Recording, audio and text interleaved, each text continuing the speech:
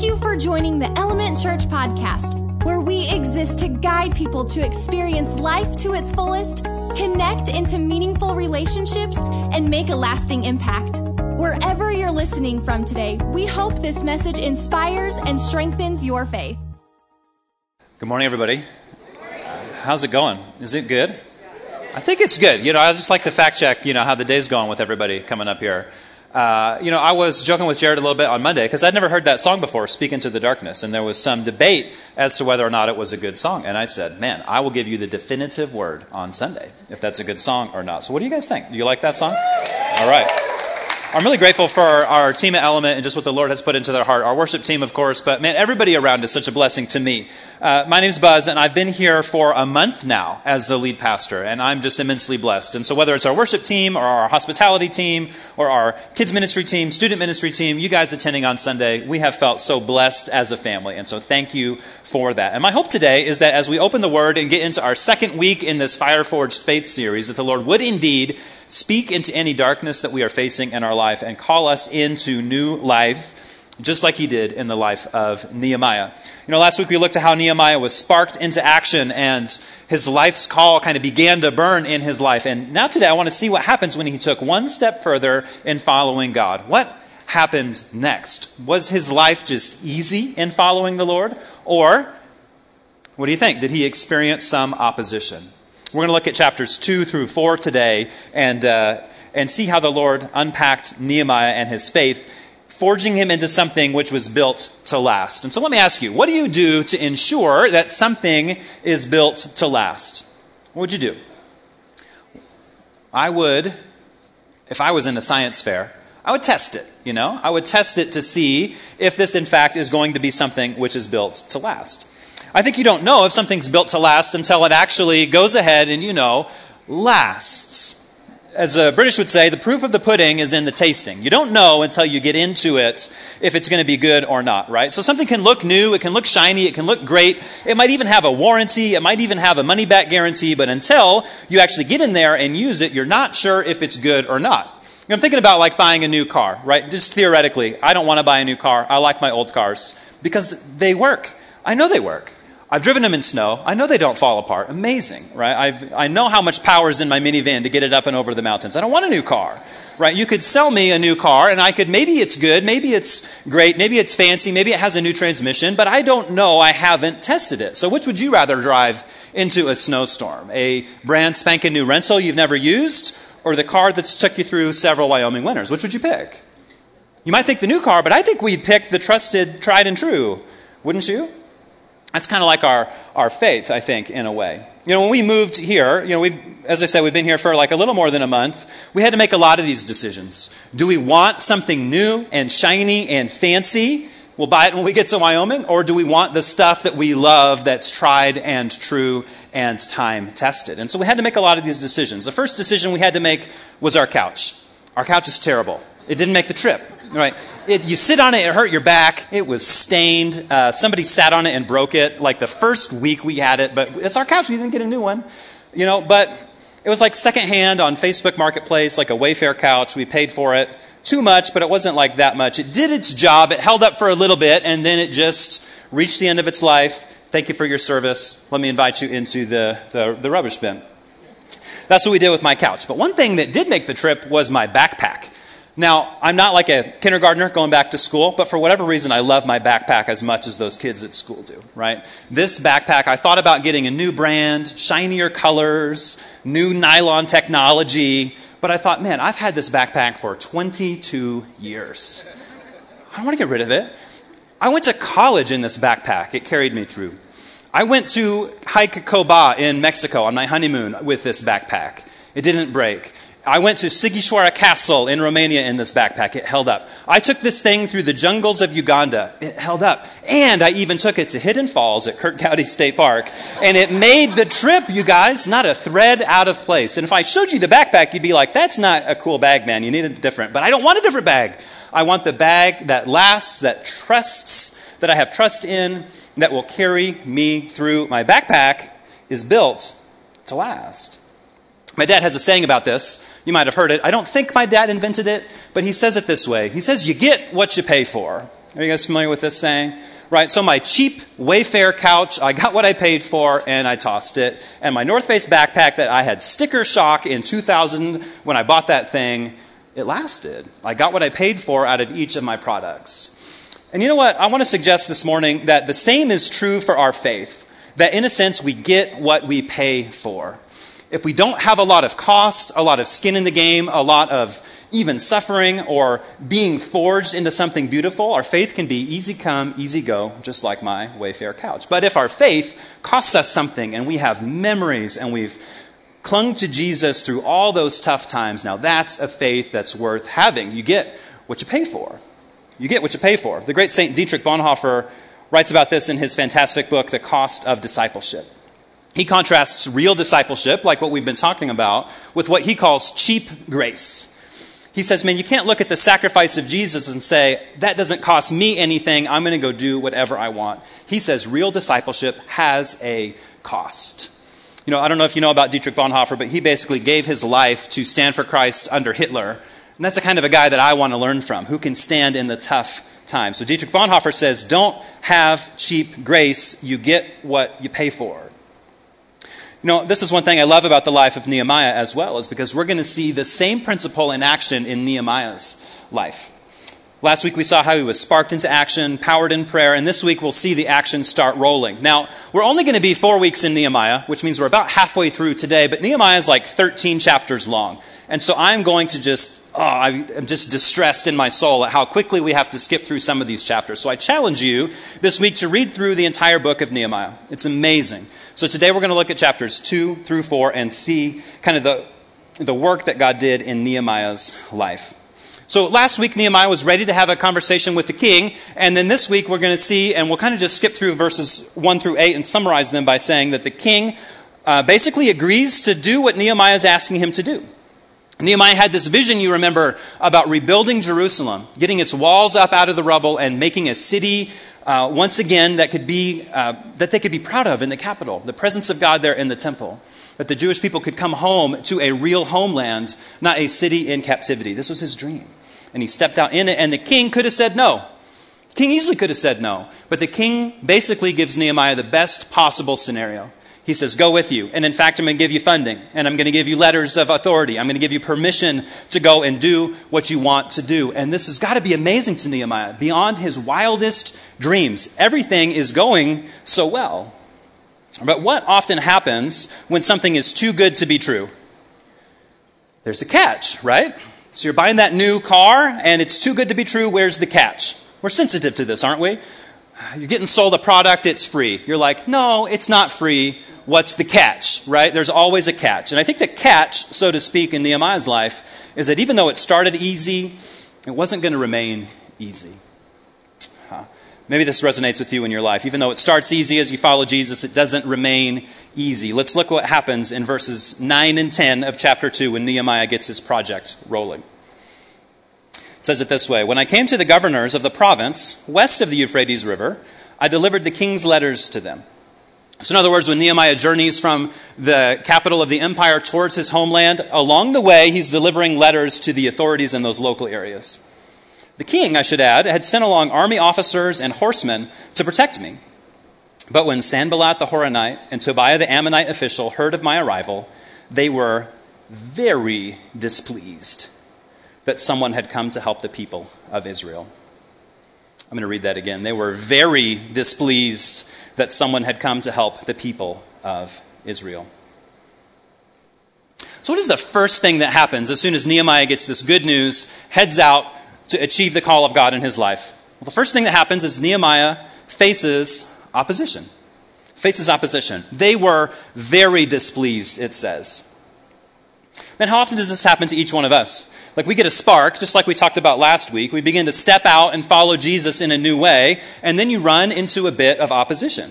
We get to see, is this a spark that's going to die out, that'll be snuffed out, or is this a spark that will fan itself into flame, that will forge our faith into something even more beautiful?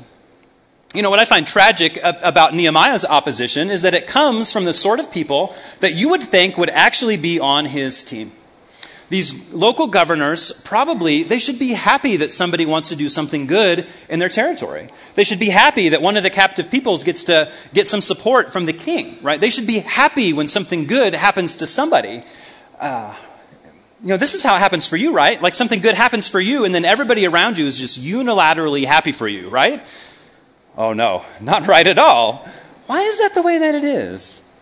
Something good happens for one of us, and yet so quickly people come to snuff it out. The kids have a word for this. They call them haters. Have you heard about the haters? Well, if you haven't, you're going to find them. You're going to find them, We all face opposition like this, from peers or from family or maybe even from people in the church. People who should be happy for you that God is doing something good in your life, and they just aren't.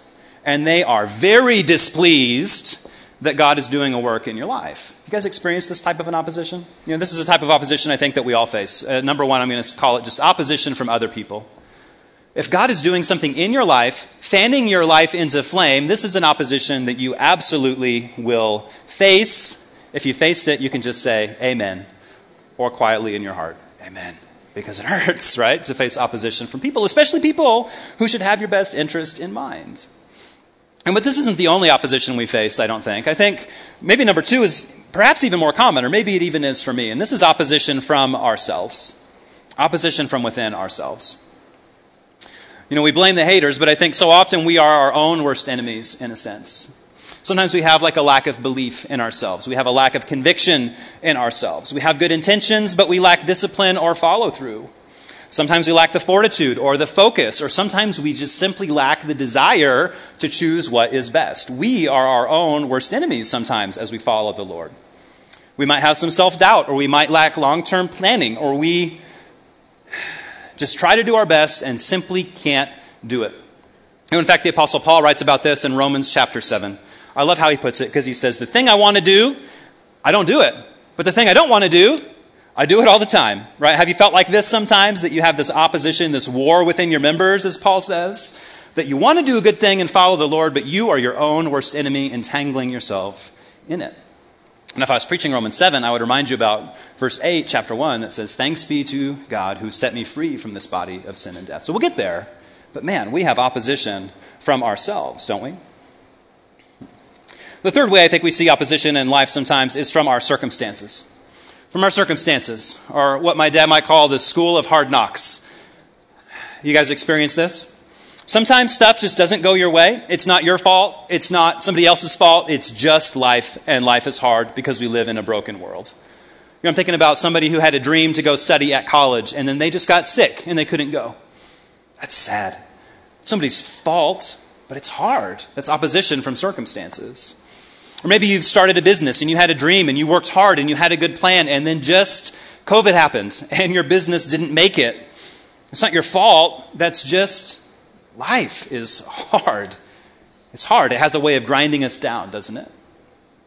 Man, I don't think this is news to you that we face opposition in life, right? Whether it's pushback from others or from yourself or from our circumstances, we've all seen things that God tries to spark in our life almost get snuffed out at the first step because they face opposition. We see that people are very displeased, and it kind of chokes the life out of us. But I don't want to have a faith that's like that. I don't want faith to be like my couch in the trash can. I want my faith to be something that I carry with me every single day of my life. And so Nehemiah had the same opportunity. He could say, when he received that pushback, that he could just toss his dream in the trash can and say, it's not worth paying this price. I'll get a new dream later, something that's more in line with what everybody else wants. But let's look a little further down in chapter 2 and see how Nehemiah handled this hardship. Verse 16 puts it this way. The city officials, speaking about the Jerusalem city officials, they did not know that I had been out there looking and scanning and planning. And they didn't know what I was doing, for I hadn't yet said anything to anyone about my plans. I had not yet spoken to the Jewish leaders, to the priests, or to the nobles, or to the officials, or to anyone else in the administration. But now I said to them, you know very well what trouble we are in. Jerusalem lies in ruins. Its gates have been destroyed by fire. Let us rebuild the wall of Jerusalem and end this disgrace. Then I told them about how the gracious hand of God had been upon me, and about my conversation with the king. They replied at once, yes, let's rebuild the wall. So they began the good work. But when Sanballat, Tobiah, and Geshem the Arab heard of our plan, they scoffed contemptuously. "What are you doing?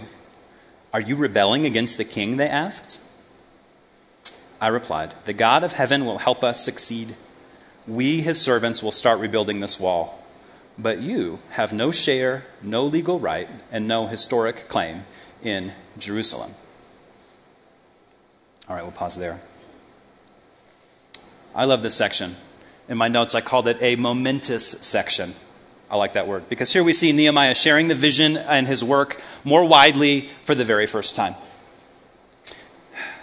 Whereas before, his dream of rebuilding was kind of internal, closely held just amongst a few, now he shares it with the whole city, with the priests, with the nobles, with the rulers, with everybody around in Jerusalem. The dream is kind of coming to life.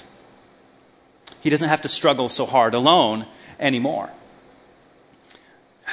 I feel like Nehemiah sometimes, because it seems sometimes like those people who are on your side, they have no clue what's going on. Here we are, 2.5 chapters into the book. The people of Jerusalem have no idea that this guy has a dream, a call from God to rebuild this walls and to rebuild the city. The people who are on his side, his teammates, his encouragement, his body of support, they've never even heard of this dream. But the opponents, they knew every step of the way, didn't they? Nehemiah shares the news, the haters are right there. Nehemiah has a dream, the people are there to squish it. Why does it seem like our opponents see our work more clearly than our friends do? Have you experienced this? Is this just Nehemiah? Is this just me, or is this all of us? People who should be on your team, where are they? And the people who are against you, we see them all the time. Maybe some of this is confirmation bias, but man, in Nehemiah's life, the people who the work would actually benefit had no idea, and that meant Nehemiah was on an island doing the work by himself. And if you ask me, that's a real recipe for discouragement, isn't it? Going it alone is lonely. It's no way to kind of fan flames of faith in your life. They'll get snuffed out. You'll get tired. We need some encouragement, don't we? We need some encouragement.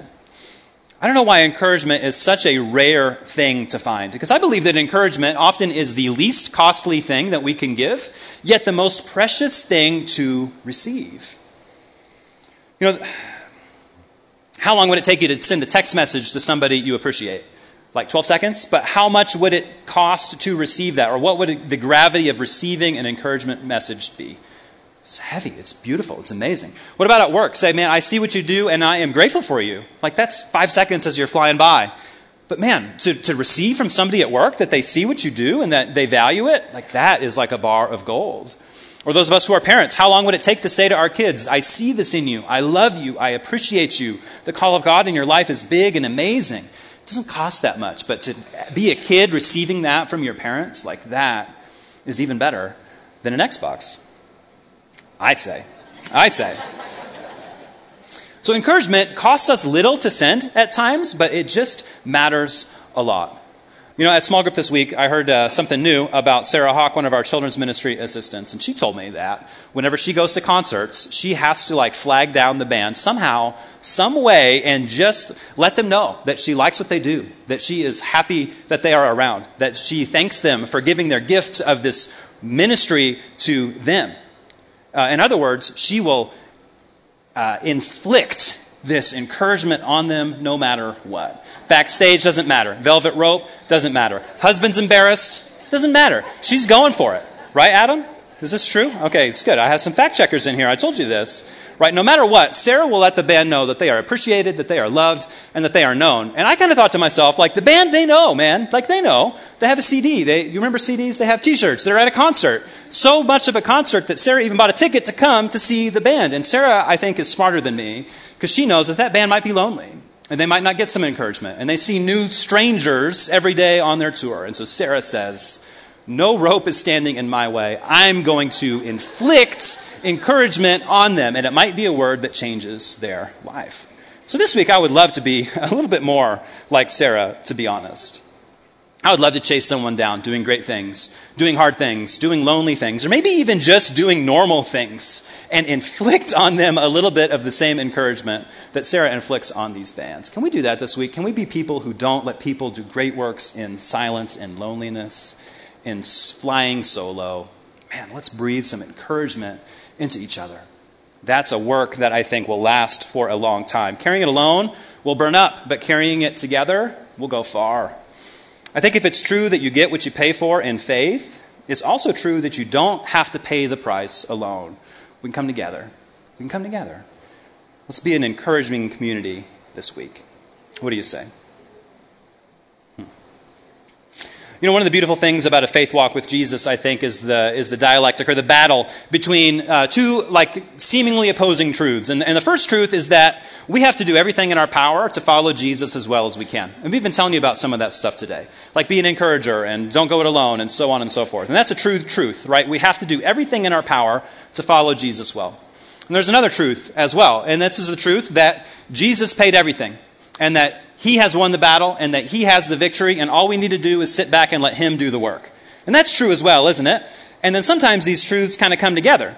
Because if Jesus paid it all and he won the victory, can we just not do anything and sit back and relax and cash those passive income checks that Jesus paid for?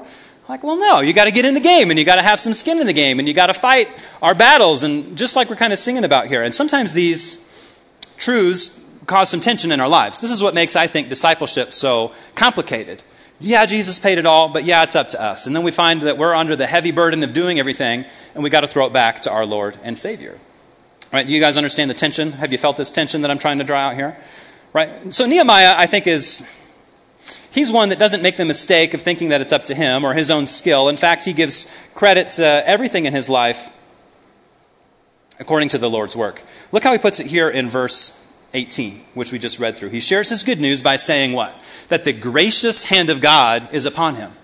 That's what Nehemiah is saying. Not, I have a great call, I have a great plan, I have a great skill, I have a great vision. He's saying the hand of God is upon me. And then in verse 19, the opposition comes out. But then in verse 20, Nehemiah's message is the same. It is God, he says, who will fight for us. It is God who will fight for us. And it is his purposes that will be accomplished.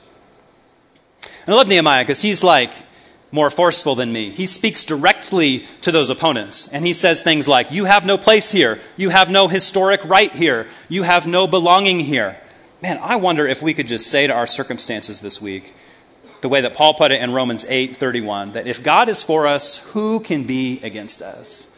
Man, and say to those circumstances, those mountains in our way, be moved, because the mighty hand of God is upon us. Right, not to our own ends, but to the end of God's glory and God's grace. And that would be amazing, wouldn't it? But I think sometimes we feel like that God's grace or God's support or God's breakthrough power or these kinds of things we're talking about is only for the famous, only for Christian celebrities, only for people who are so amazing they had a whole book of the Bible named after themselves.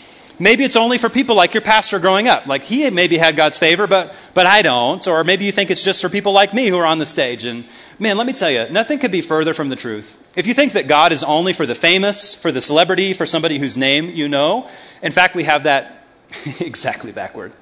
God is for everyone. He is for the every person, the lost, the lowly, and the weak. We forget that sometimes. God's breakthrough power is not just for the famous, not just for the celebrity, it's for every single one of us.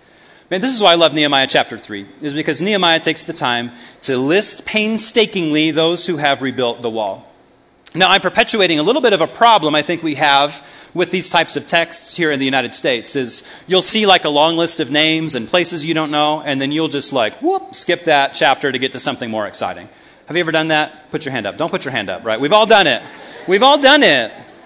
We consider this flyover territory in our Bible reading plans, because who needs this list of unpronounceable strangers who lived long ago? But man, we just wondered to ourselves, is God only for Nehemiah, or is he like me too? And then we just skipped a whole chapter of Nehemiah telling us, God wasn't just for me, he was for all these people too. It's amazing. And what I was struck by in reading chapter 3 this week is that just some people got their names listed. There was hundreds, thousands more doing the faithful work of God, and their names are not inscribed in the book of Nehemiah, but God saw them too. And so if you're wondering, does God just see the celebrity or does he see me? I think Nehemiah chapter 3 teaches us that God sees your faithful work. He does. God sees your faithful work. Here at Element Church, we put it in a bit of a different way. we say that it matters. You heard this around here? It matters. We even put this on the wall in the cafe as one of our core values because it matters. No matter what you do, no matter how big or how small or how visible or how unseen or how scaled up like Silicon Valley or how individualized, whatever you do in service to the Lord, it matters. It matters. God sees. And I think about this every time that I preach because I hope you get a lot out of what I say. I work hard to try to illuminate the scriptures to you, but I think it's likelier that you will be impacted by somebody who's not me, just like I was talking about. Those of us who have our children and e-kids, like that's an amazing gift. Those of you who have had a smiling face greet you on your way in, that might be what you need.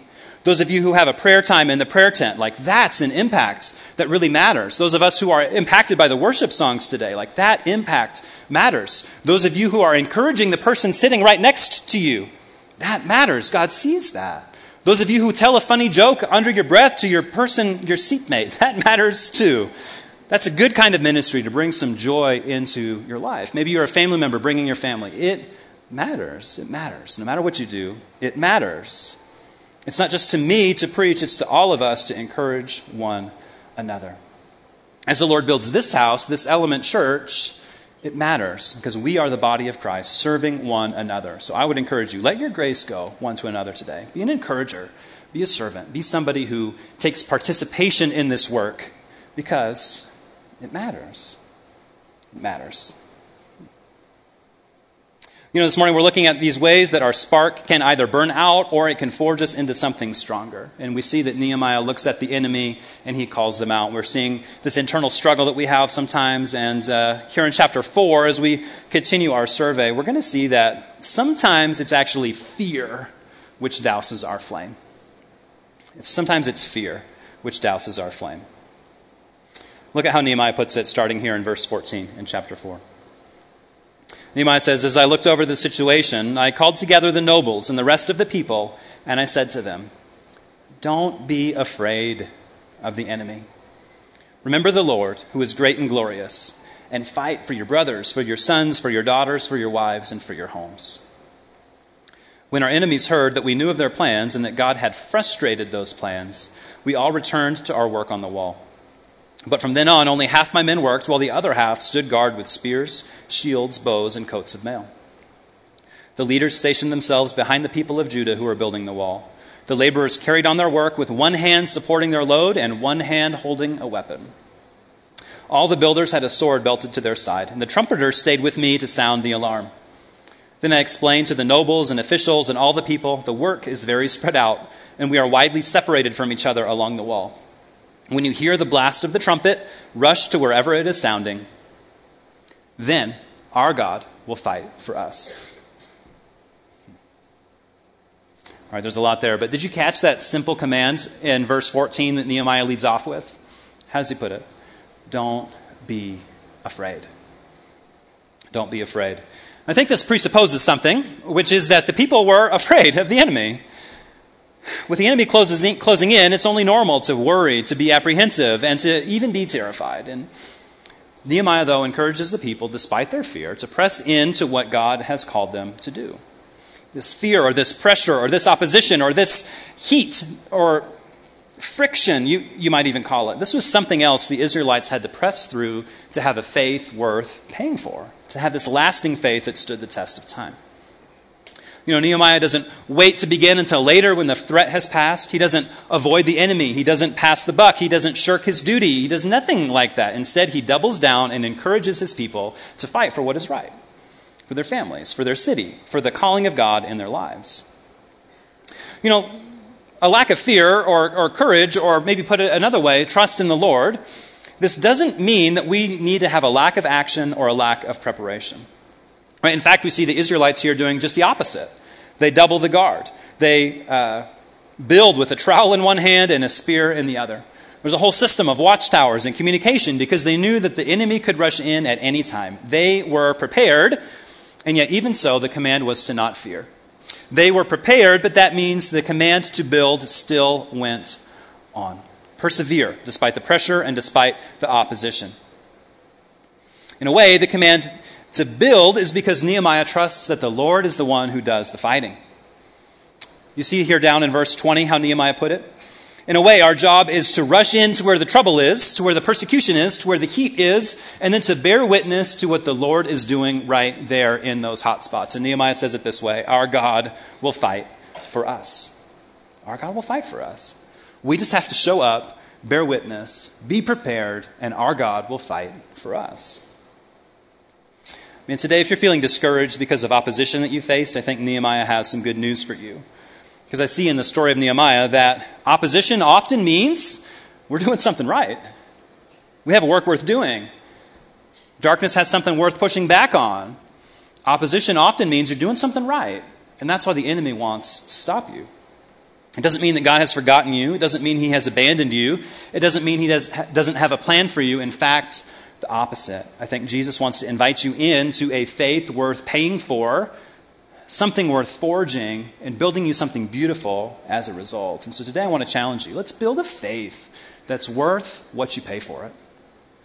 Let's pay a little price. Let's get into the game. Let's fight a little battle, man. This is a faith that's lasting, something worth paying for. You know, the book of James puts it this way. I love the book of James, if you haven't noticed. In verse 2, basically James, right off the bat, says it this way: Dear brothers and sisters, when troubles of any kind come your way, consider it an opportunity for great joy. For you know that when your faith is tested, your endurance has a chance to grow. So let it grow. For when your endurance is fully developed, you will be perfect and complete, needing nothing.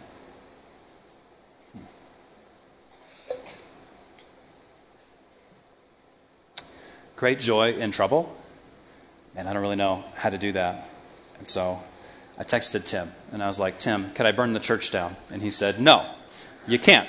I said, are you sure, Tim? And he said, no, I'm pretty sure. And he says, Buzz, you're still new.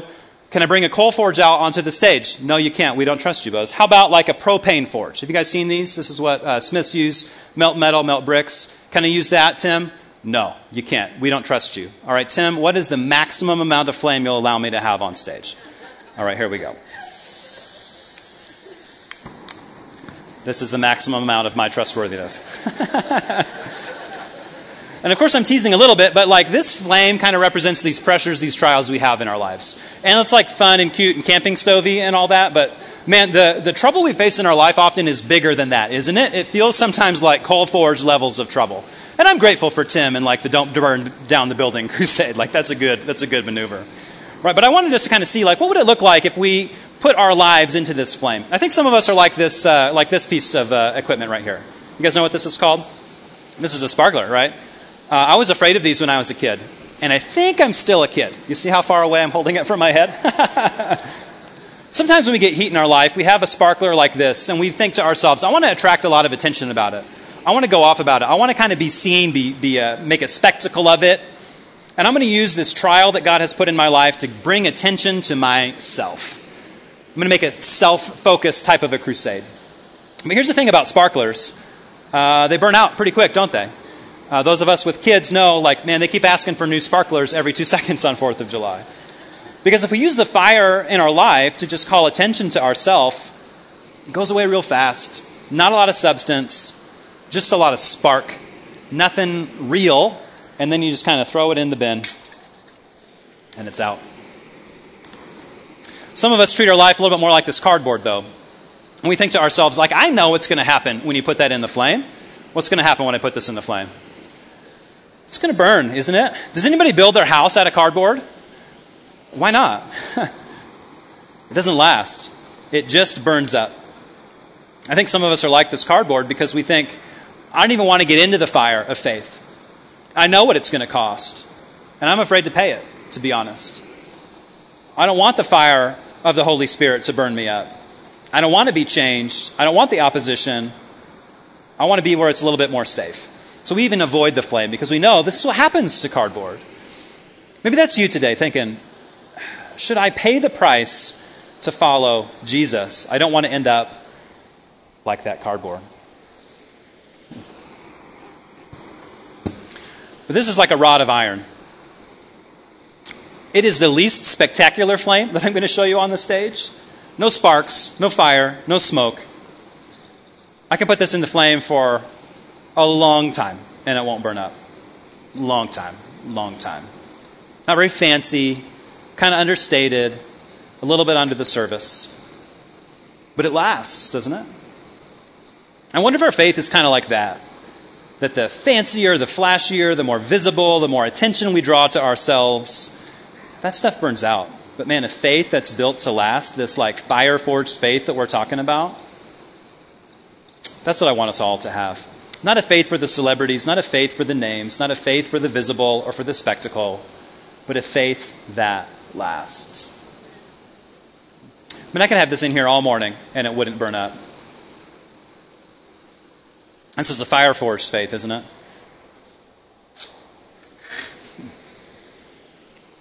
I think there's good news for us today if we worry about being like a sparkler, or we worry about being like a piece of cardboard, or we want to be like that iron, but we don't know how to do it. I think Jesus has some good news for us. I love how he put it in the Sermon on the Mount. He says it this way.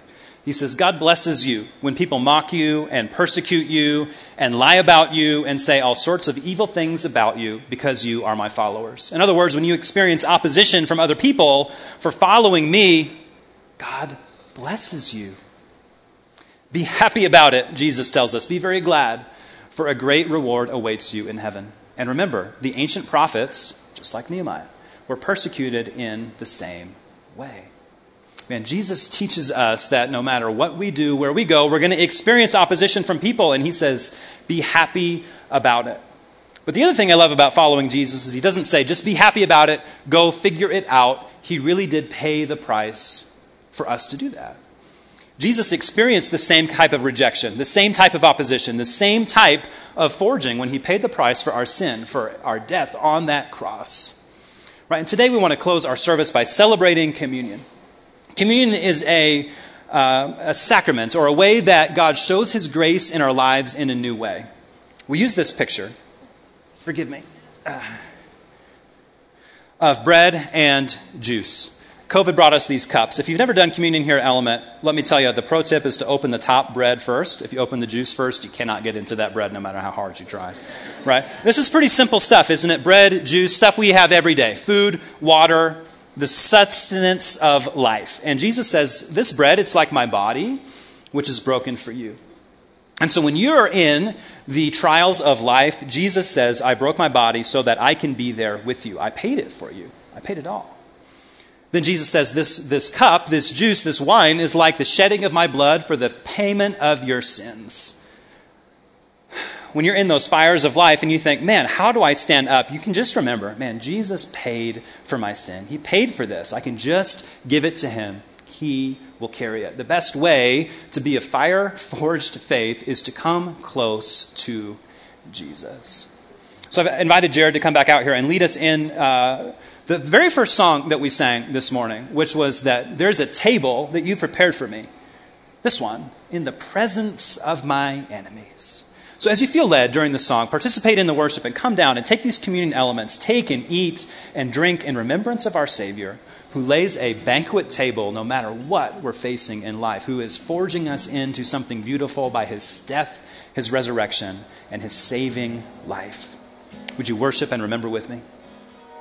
If you were encouraged by today's message, be sure to subscribe and rate this podcast or follow us on social media. To learn more about our gathering times in Cheyenne, Wyoming, or to take your next step, visit our website, elementchurch.life. Thanks for tuning in. Catch you next week right here on the Element Church Podcast.